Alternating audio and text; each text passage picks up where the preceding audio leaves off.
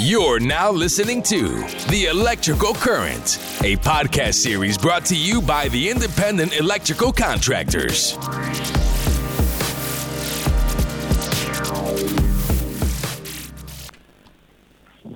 Welcome to the third season of the IEC National podcast series, The Electrical Current. I'm your host for the show, IEC National CEO Spenser Villwock.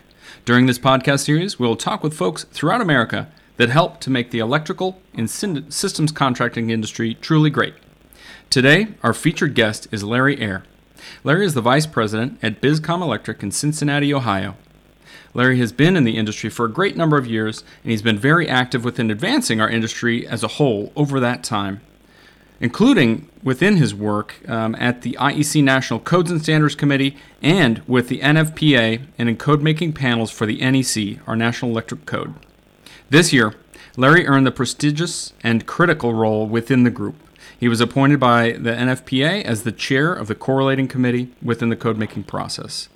So here's to a great conversation for all you code gurus and industry leaders out there. Ladies and gentlemen, it is my pleasure to welcome a great friend and steadfast leader within the industry to our IEC National podcast today, Mr. Larry Ayer. Welcome, Larry.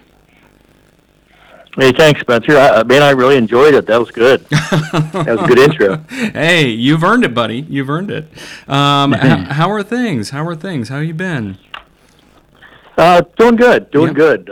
Things are busy. It's going through this pandemic, but I think we're all making it through and staying safe. And I am sure that we're one day closer to being over with this and moving forward. But no, I think everybody's doing good.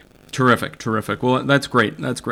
Well, again, I thank you for taking time to chat with myself and share back our conversation with the IEC community here today. But I'd like to first start, thinking way back and talk a little bit about, if you could share with me, where you grew up and kind of help to lead us on the pathway of how you got into the industry and into the position you're in today.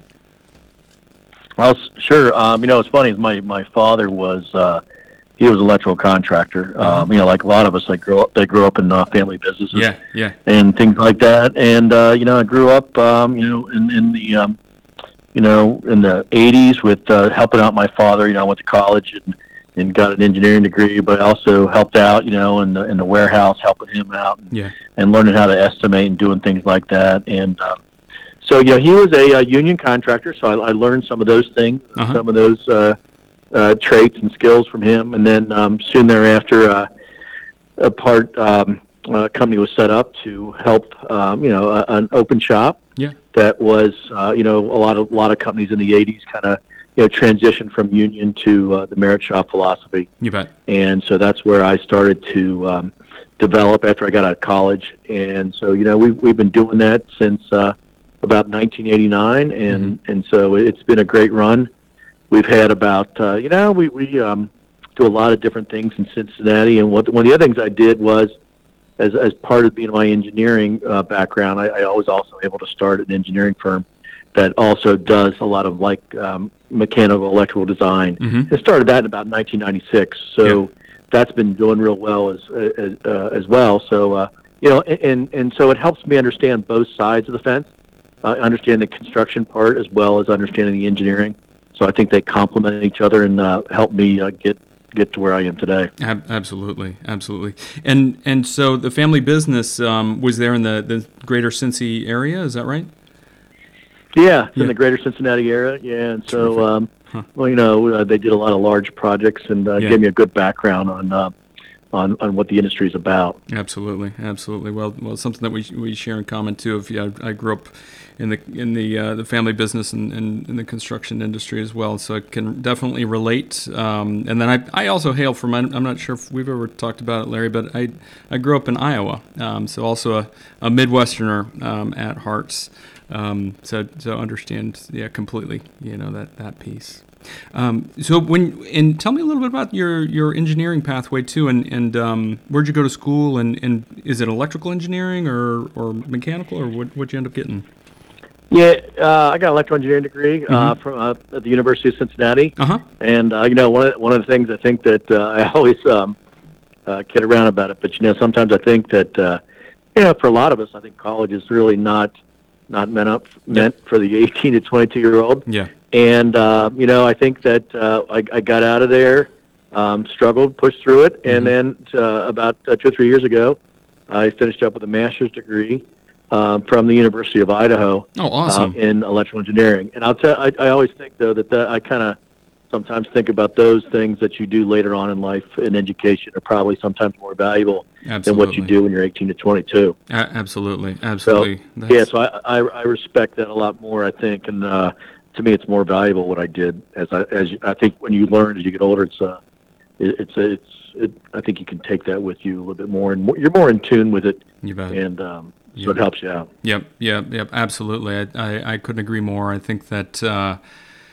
That's because when it's later in life, it's more of the path that you choose, and you also have much more worldly experience to understand the questions to ask, the direct applicability to your career, in a much different way than when you were younger, and it was more the in some ways the socially expected pathway, right?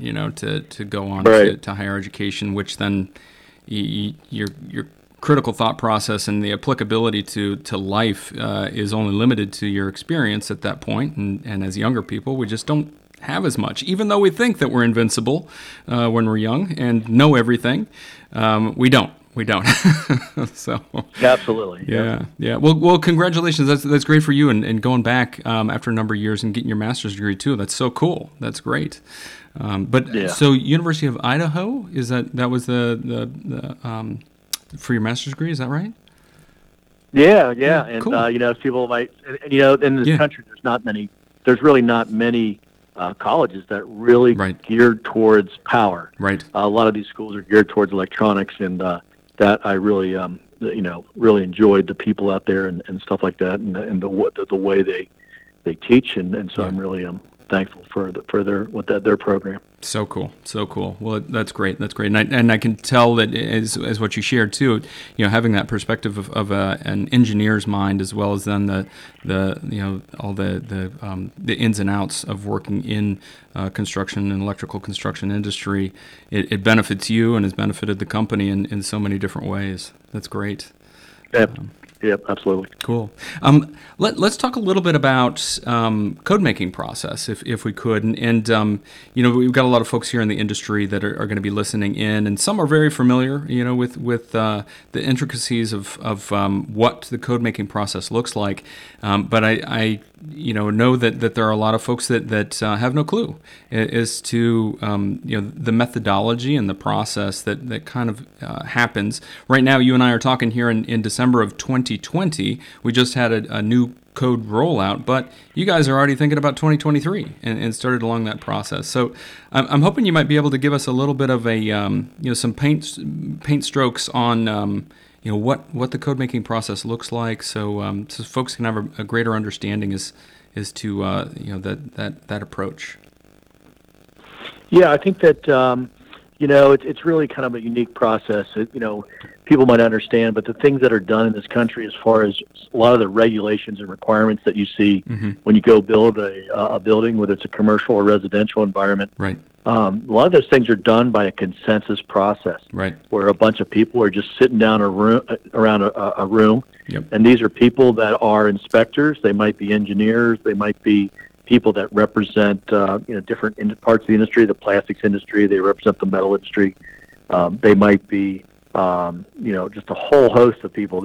People that represent open shop contractors, people that represent union shop contractors. And so you get a whole mix of people that sit around a table and help to write the requirements that go into our buildings and into our regulations across this country. Right. And so what you'll see is typically it's kind of a 4-step process. Mm-hmm. So what happens is people will submit public inputs. They will submit things that maybe have happened out there, that maybe someone had a fatality. Or you might see something that's simple that is in our code today, where GFCI requirements are for vending machines. Mm-hmm. It might be something simple as that, where they had a string of fatalities, and the Consumer Product Safety Commission might say, "Hey, I need you to look into this. How do we make this safer?" Mm-hmm. And so you might get some of those things. You might get some other things that are editorial. Say, "Hey, this doesn't read right." You might get some things that are new safety products that came out. But, that you submit these public inputs, and the NEC is the largest standard. It's the flagship standard in the NFPA world. And they submit about 4,000 of these public inputs come in, and they get divvied up among 18 code panels. Those 18 code panels then sit down and go through them and review them, and then they make recommendations.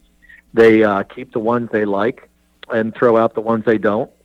And then the second round, you have a chance to come back and say, well, you threw mine out, but can we look at that again because I think you made a mistake. Right. And so that goes through that process.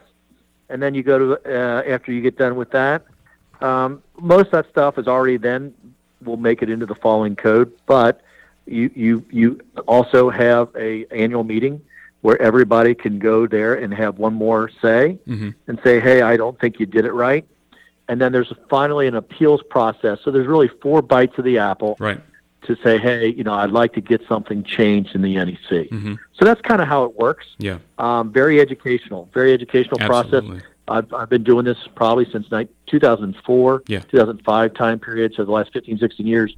And it's helped me tremendously grow as a contractor, just to be able to impart knowledge to some of my guys, to be able to understand and work with the inspectors better, just to understand how the thing is put together and understand why the rules are what they are. Absolutely. And that, I've witnessed some of the consensus process as well, and it's magic. it's really a lot of what our country was founded upon around democratic principles, to be able to then work together towards common goals, but yet coming from a variety of different perspectives. It's interesting. Yeah, go ahead. And it's one of the things too. It's like you never really realize it, and as you get older, you think this is a mini government. It really is. It is. You can't get everything you want. Yep. You try to work with others to say, hey, I'd really like to get this passed. I'd like to get this changed. Sometimes people argue against you with all kind of weird arguments, and that you think might not be rational.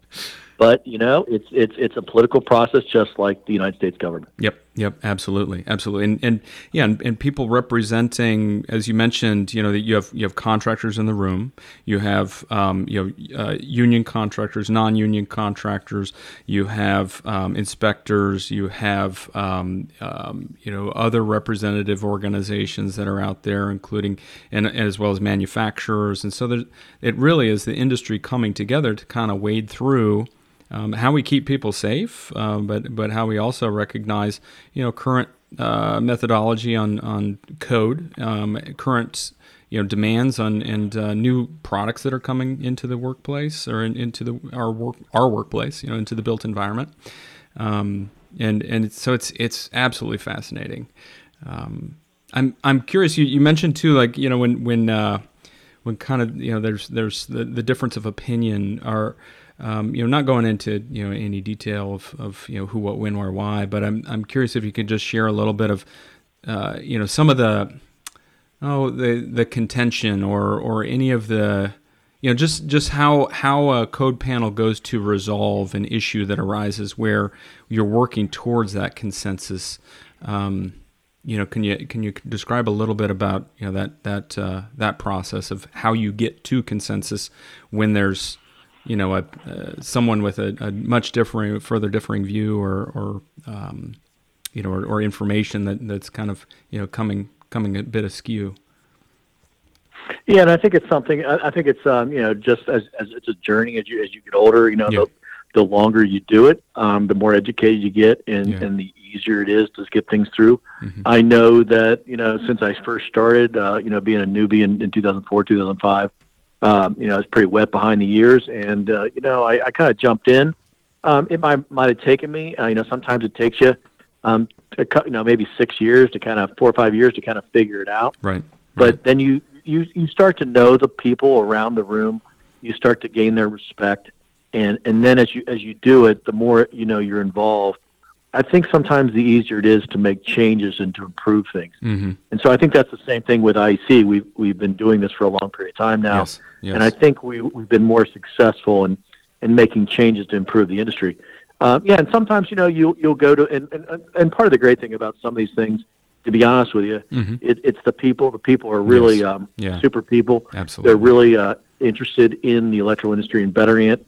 And, you go to a meetings typically from 8 to 5, you get done, and then you sit around and you talk to people and, ask them where they, sometimes you'll ask people how they think about certain issues and if they'll support you. And then, when you go to the meeting and your issue comes up, you typically need 2/3 of vote to get your issue passed. And so sometimes, like I said, people that, will vote against you for just because they're told to, right. Because maybe their industry, they're trying to, and it's politics, everything right. can be, maybe right. certain people might be trying to sell a product. And so you got to kind of, wade yourself through that. Yeah. But, but more or less, again, you're not going to get everything you like. But, I think from IEC standpoint, we try to look at, how do we improve the industry? Yep. How do we do things to maybe reduce costs for the contractors? How do we maybe take sections of the code that might be really confusing or contentious? Sometimes we get phone calls from people in other parts of the country that says, hey, this is really causing me heartburn when I try to install this. And, maybe the inspector's not really working with me because he's confused. And we try to, work through some of those issues, find stuff that, we can improve the industry on and represent the open shop. That's fantastic. That's fantastic. And what a tremendous job that you've done and that others that have volunteered their expertise on code making panels have done through the years. And it just continues to improve. It's absolutely remarkable, Larry. So 2004, and what's interesting is I'm thinking about as we're talking through this too, is that it does take a number of years to kind of get your sea legs about you because as we all know, then the new code comes out on a 3-year cycle, and then this consensual process of breaking up into the 18 code panels happens over the course of that 3 years. So for somebody to kind of get in, it's a long-term commitment to get to the point where you understand the entire process and you can really be effective at illustrating that expertise, isn't it? It's really a long-term piece. You've been in there a long time, man. Oh yeah. Yeah. Right, and one of the guys that really was instrumental in getting all this going was Bob Wilkinson. Yes. Out of the Houston chapter, and he kind of helped set the groundwork, and I always talk to my cohort David Hittinger. Yeah. So we've been doing this, and I think IEC has probably made just tremendous progress in the last 10 years. Yes. Compared to the first 10. Yep. So we are really making great strides. Yep. With what we're doing. Agreed 100%, and appreciate all your leadership to be able to then make that happen. And big hat tip to Bob Wilkinson, who just stepped into retirement too late this year. But seeing that vision and seeing that the NEC is our go-to throughout the country, no matter what code cycle a jurisdiction might have adopted. It is the same playbook that we're all following. So to be a part of that process, help to provide input and help to guide things forward has been a critical part of our strategy, which we should all feel very proud to be a part of, I think. Absolutely. Yeah. So let's talk a little bit too about where do you think things are kind of going from here? With technology has been growing by leaps and bounds in our industry over the last 10, 15 years and continues to. What are some of the things that you think that you can share that will be under conversation in the years ahead as we're looking towards the 2023 within new technology or within new practices, anything that you might be at liberty to be able to kind of foreshadow on for folks looking at the future? Yeah, I know I could probably talk forever on this. I think since taking over on the Correlating Committee about a year ago, I've really I've learned a lot, and I'd say I got my feet wet, and I feel a little more comfortable with the role I'm doing now. You bet. And so when I took this role, one of the things is I had three things that I was going to concentrate on. Mm-hmm. And those three were medium voltage, mm-hmm. Renewable energy, and limited energy. Mm-hmm. And so let's take the last one first. So limited energy, what's kind of interesting is more and more things in this world are being installed Yes. in the low voltage arena. Right. There's a lot of power over Ethernet. Yep. We've been doing this for a while, but buildings are starting to be built with computer cable. Yeah. And so that was the first kind of, computer, transitioning that, we power up phones with computer cables, right. and we're starting to do a lot of different things. We're doing cameras. Now we're kind of going to like power over Ethernet on steroids. Yes. And so now they have a new thing out called pulse energy transfer or mm-hmm. digital electricity. Mm-hmm. And this here, people are really, I think they're a little nervous about it. Yeah. But this is where you typically in a computer cable, you can only get about 100 watts out of a computer cable. Mm-hmm. If you go to this new method, you can get 2,000 watts. And they've already started to install the stuff where you take voltages at 360 volts DC and you start to pulse it. Yeah. And you have a transmitter and receiver. And so if for some reason a person was to cut that cable mm-hmm. In between the transmitter and receiver, all of a sudden all power stops.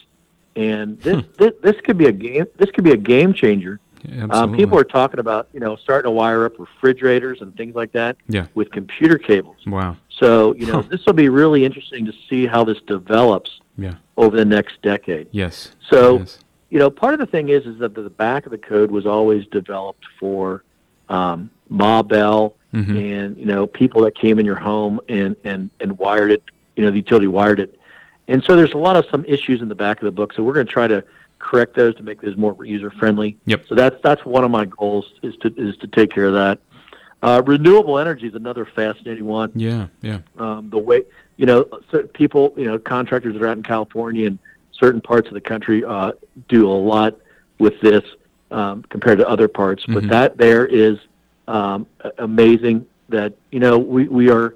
We're starting to get, believe it or not, like Tesla cars. Yeah. A Tesla car is basically a big battery that's capable of 100,000 watts. Yep. And you think about this, your home is capable of 5,000 watts, mm-hmm. basically, per hour. It takes about 5,000 watts to run your average 2,000 square foot home. Mm-hmm. So in theory, they're setting it up to where you could take your car, your Tesla, plug it into your home, and if you lose your power, you might be able to power your home. You're good. For a day and a half. Yeah. Yeah. So these things are coming. Yeah. And so it's fascinating. So there's a lot of work on renewable energy mm-hmm. and different forms of solar and wind power. So we're trying to improve that part of the book as well. Yep. A lot of these things I'm talking about are in the back of the book that maybe people overlooked. Yep. And the other thing we're trying to do is we're trying to improve the medium voltage. More and more contractors are doing medium voltage. Mm-hmm. And, because of deregulation, mm-hmm. The utility costs have kind of gone up over time. And so more things are getting pushed back to the owner. And so the NEC has always been traditionally a 0 to 1,000 volt book. Right. And so there is some stuff for medium voltage. We're trying to improve that. And so those are the three things we're going to try to concentrate on, over my next, 8 years as Correlating Committee chair. So it's an exciting time, I think. Absolutely. There's a lot of work and a lot of heartburn, but I think it'll pay off in the end. Absolutely. But exceptionally exciting. Everything that you're talking about is everything from kind of the PoE on steroids that you're talking about with pulse energy transfer, and seeing where that is going to develop too, because that's a huge game changer. That's absolutely a huge game changer. And then I like your focus area on renewable energy and thinking about utilizing your battery backup on or your battery power in your electric vehicle as being able to then power your home is kind of mind-boggling. I'd never considered it that way, but the possibility and everything works out. It's there. But you think yeah. about it. You think about today in today's world. It used to be right. Right. Edison started out with the DC. Yes. Grid. Yes. And then he lost to Westinghouse. Right. And Westinghouse, powered everything for years. And now people are wondering if we're going backwards because basically everything in your home is starting to be DC. Right. Your car's DC, your solar's DC, your TV's DC, and people wonder well, maybe we need to go back to DC. So it's all kind of interesting. We're taking all these loads and inverting to go to alternating current. Yeah, it's fascinating. And do you think too? So when you're talking about kind of building out the back section of the book, especially around renewable energy, is that like Article 690 and around there, or where or all points throughout you're thinking is where it's kind of going to be built up? Well, I think we're trying to improve the back section. You hit it nail on the head, like Article 690. Yeah.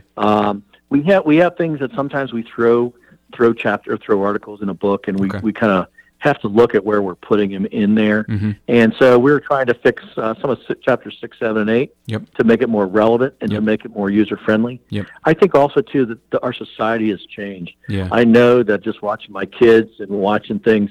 I'm not trying to be. I'm just trying to be frank about it. Understood. I think that I don't think people read as much as they used to. Yeah. I think people are, because of their iPhone and that, they're always looking for maybe, the Cliff Note version, or how do I find something faster? Right. And so I think that and we also have, a shortage of electricians. Yes. So I think we need to, in my opinion, I know sometimes this is sacrilegious to some people, the traditionalists, but I think that we need to improve the code, and we need to improve it so it's more user friendly, it's easier to use. You bet. And so we keep the code relevant for the years ahead. Yes. And Absolutely. And there's a ton of benefit. I share your opinion within that, Larry, in which then, because we also deal with, and we could talk forever too, about interpretation of code and how then it's relayed and enforced within jurisdictions across the country.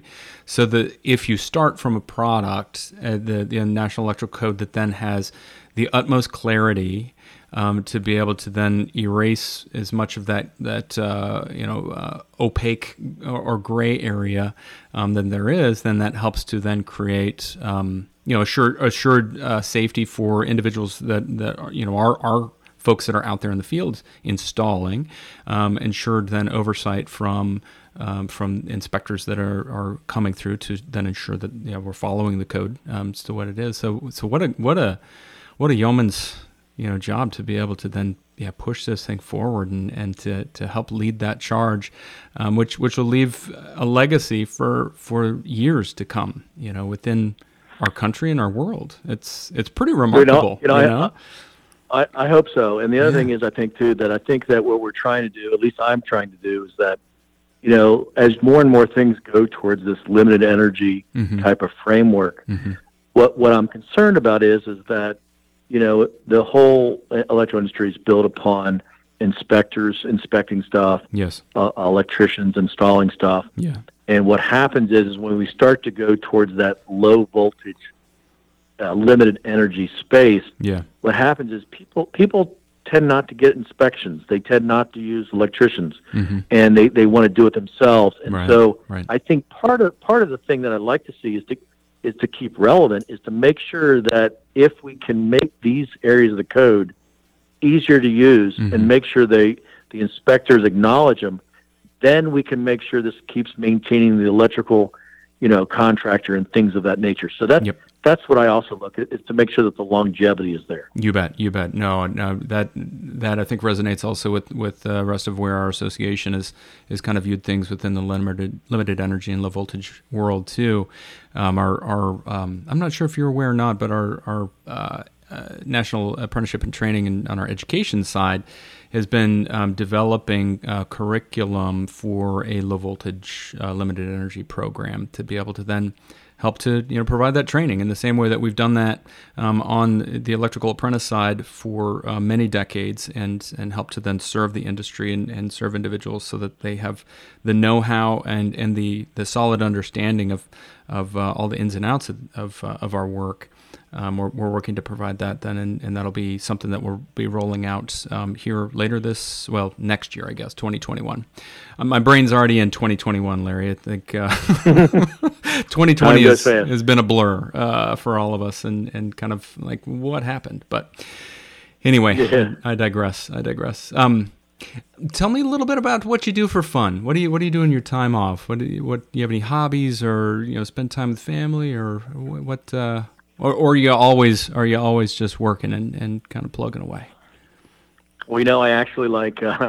I'm somewhat of a geek, but I do like reading a lot, and I also I spend a lot of time golfing. Me and my wife have golf a lot, and sometimes I like golfing with my son. I got 2 kids. Yep. And one's in D.C. and then the other one's going through nursing school. Oh, cool. So it's a lot of fun. Yeah. An empty nester, so I really enjoy it. So I'm in a little transition period, but gotcha. I think that transition period's helped me. So it's helped me to kind of dedicate myself a little bit more to helping out the electrical industry. So I have a little more time than I did maybe in the past. But so it's nice, and like I said, I enjoy the golfing thing, and I also enjoy going to sporting events and watching college football. So fantastic. Who's who's your team? Are you a University of Cincinnati guy, or what do you follow? You know what? I'm a big Ohio State fan. Ohio State, okay. So I follow. Yeah, Buckeye. Yeah, very good, very good. Awesome. Well, Larry, I know we could talk forever, and I hope that we have the opportunity to be able to do that again. I just want to thank you so much for everything that you're doing for our industry, everything you're doing to be supportive and to lead IEC, it's just absolutely remarkable, to be able to capture some of your story today. It's truly inspiring, and I want to thank you for everything, my friend.